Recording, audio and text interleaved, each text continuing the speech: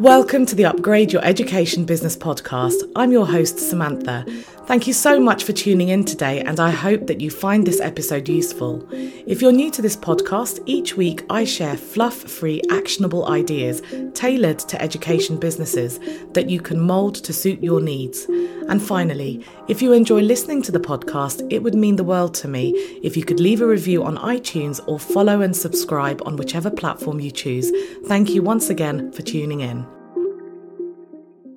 How you decide to grow your education business, in my humble opinion, should be led by three things.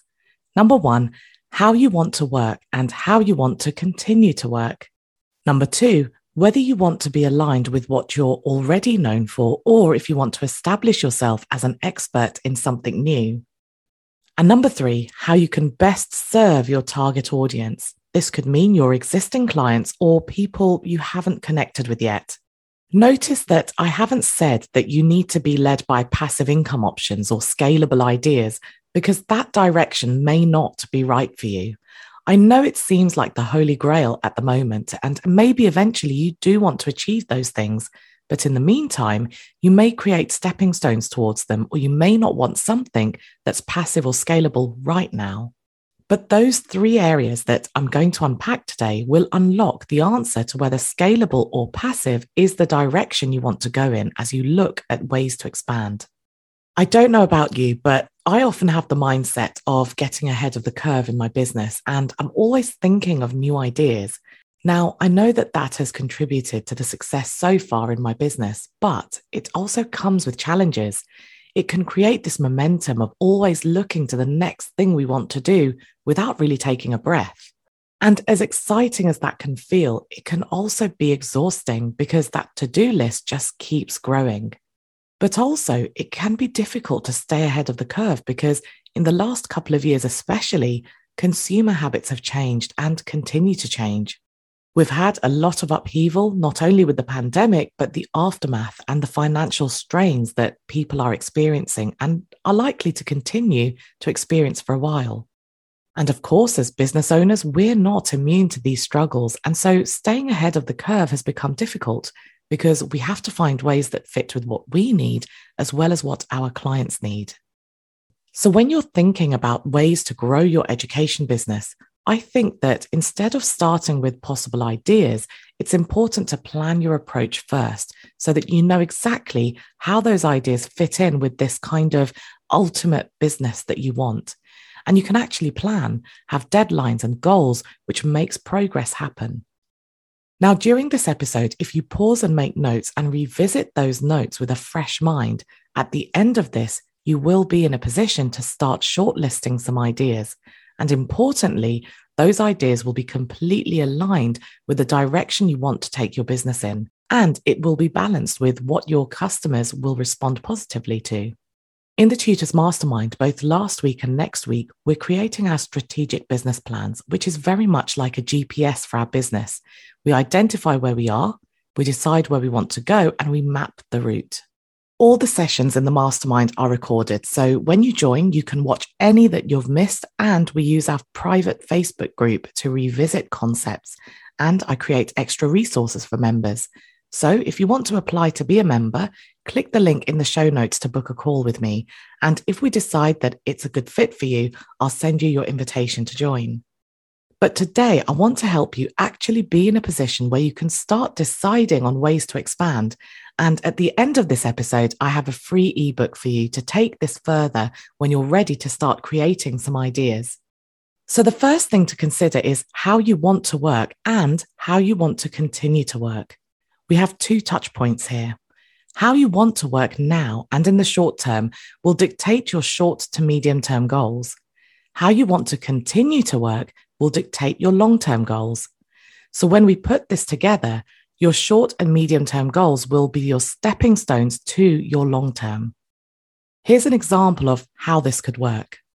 You might decide that right now you want to continue working with clients in a live capacity, but in the long term, you want to minimize this or make it more efficient, shall we say.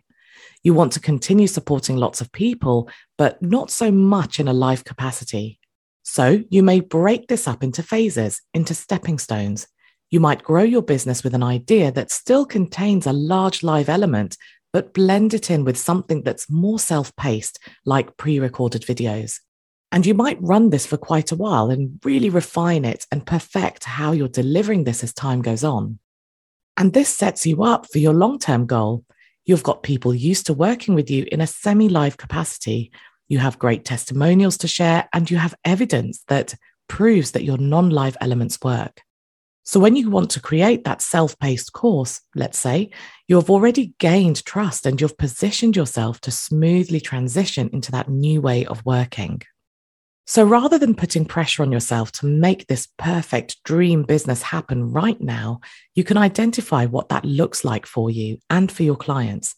Remember, we're not thinking of actual ideas yet because that will limit you. We're thinking about what you want your working days and weeks to look like. Once you have that, you can map a route that transitions you from where you are now to where you want to be. Remember that it's a long game, and how long that game is will vary person to person.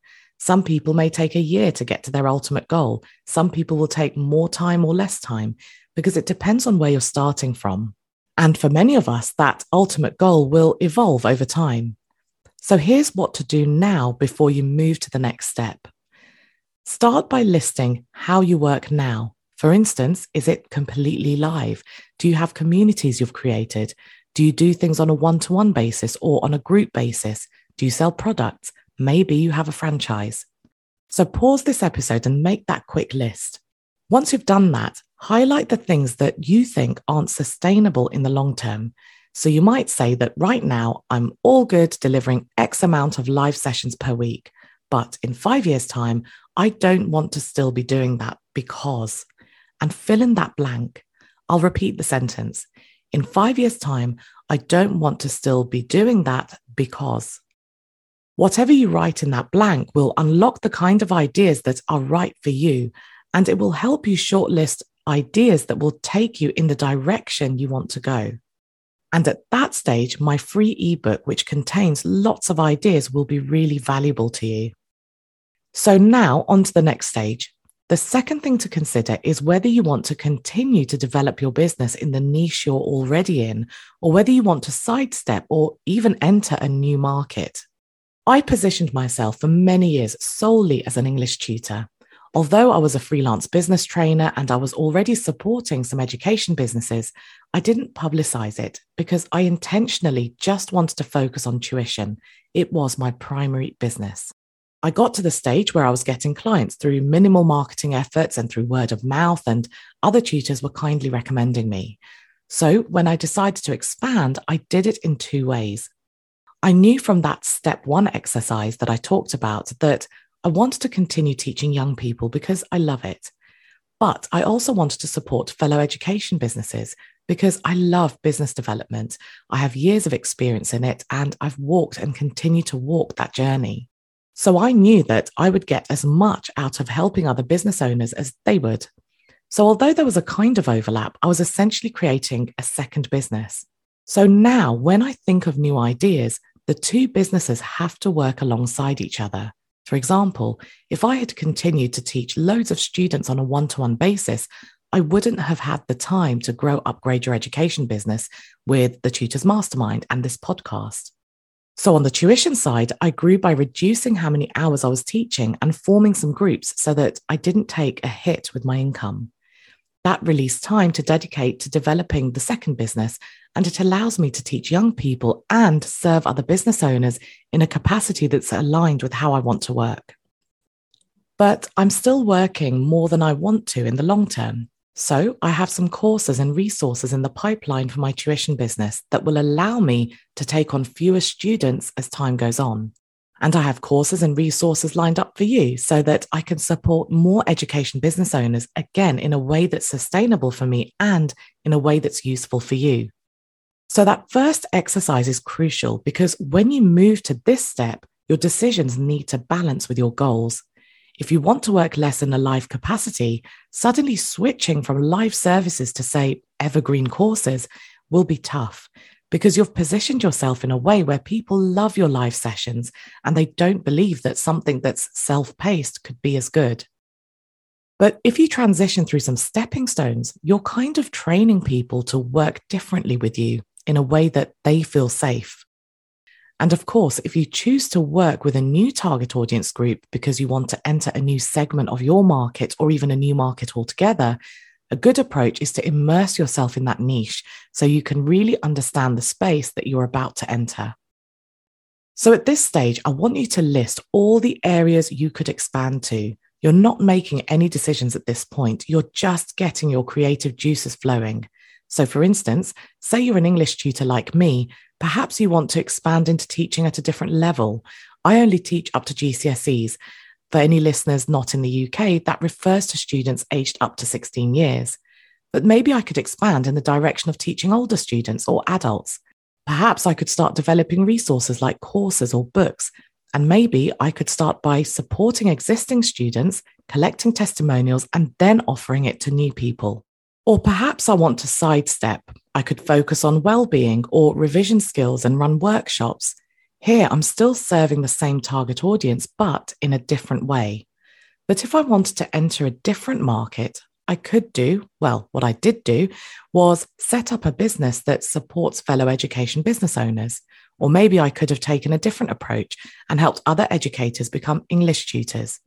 I could have specialized in automation and worked with small businesses to help them set up systems. The options are vast. And my advice would be to list all the things that you enjoy and are passionate about so that ultimately you'll enjoy whatever you choose.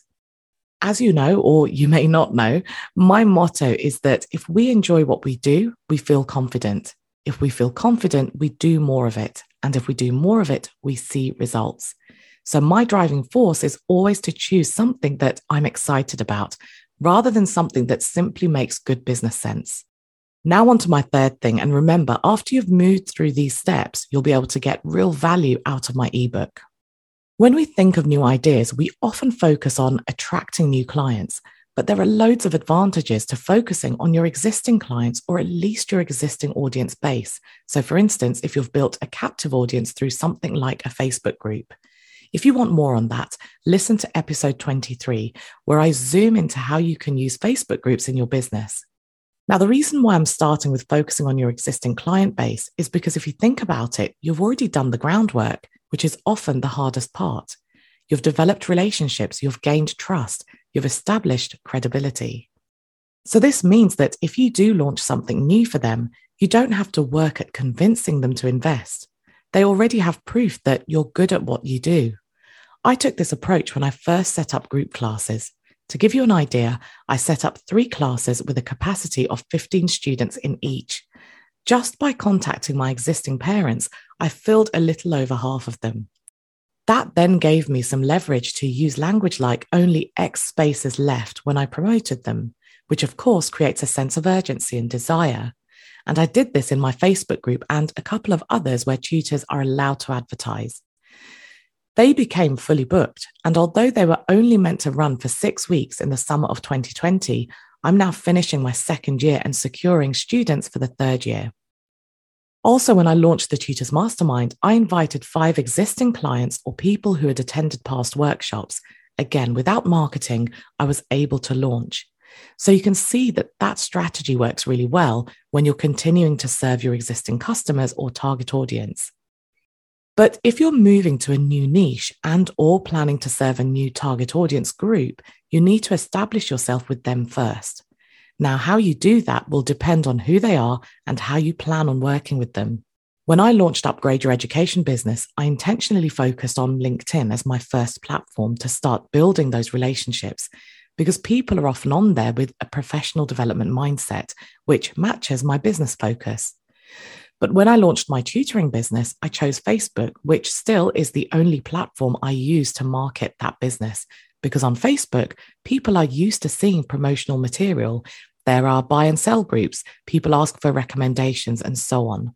So the tone of the platform made sense, and I knew that many parents would already be on there.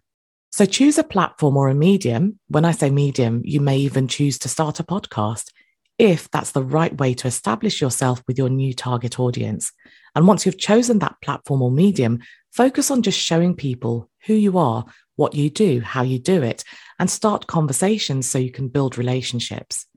The aim is to gain momentum with the right kind of people. So for me on LinkedIn, my measure of gaining momentum came in the form of people booking discovery calls with me. That gave me the indication that I'd selected the right platform for this idea and that my content and my profile was working. So far, to approach forming ideas that will work for both you and your clients, here's a quick run through of the stages I've talked about. Remember, this is what you do before you actually decide on specific ideas. The first stage is to decide on how you want to work and how you want to continue to work. Defining these steps help you form short, medium, and long-term goals that serve to move your business in the direction you want. Next up is to decide on how you want to grow. Do you want to stick to your niche and find opportunities to support what you already offer? Do you want to sidestep into a related niche? Or maybe you want to enter a new market altogether? Here, I talked about how I like to be driven by things that excite me and that I'm passionate about, so that whichever direction I take things in, it's something that I will enjoy. And the last stage before deciding on an idea and going for it is to figure out whether you'll be serving existing clients or an existing audience base with whom you've already established a relationship, or whether you want to establish yourself with a new audience group. And now, once you've made some of those decisions, you can start forming an idea with confidence.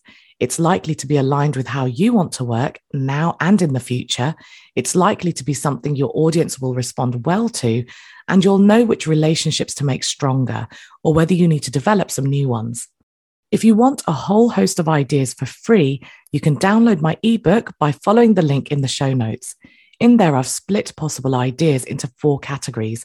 I've included some real-life examples to inspire you, and at the end, there's a list of passive income ideas if that's the direction you've decided on.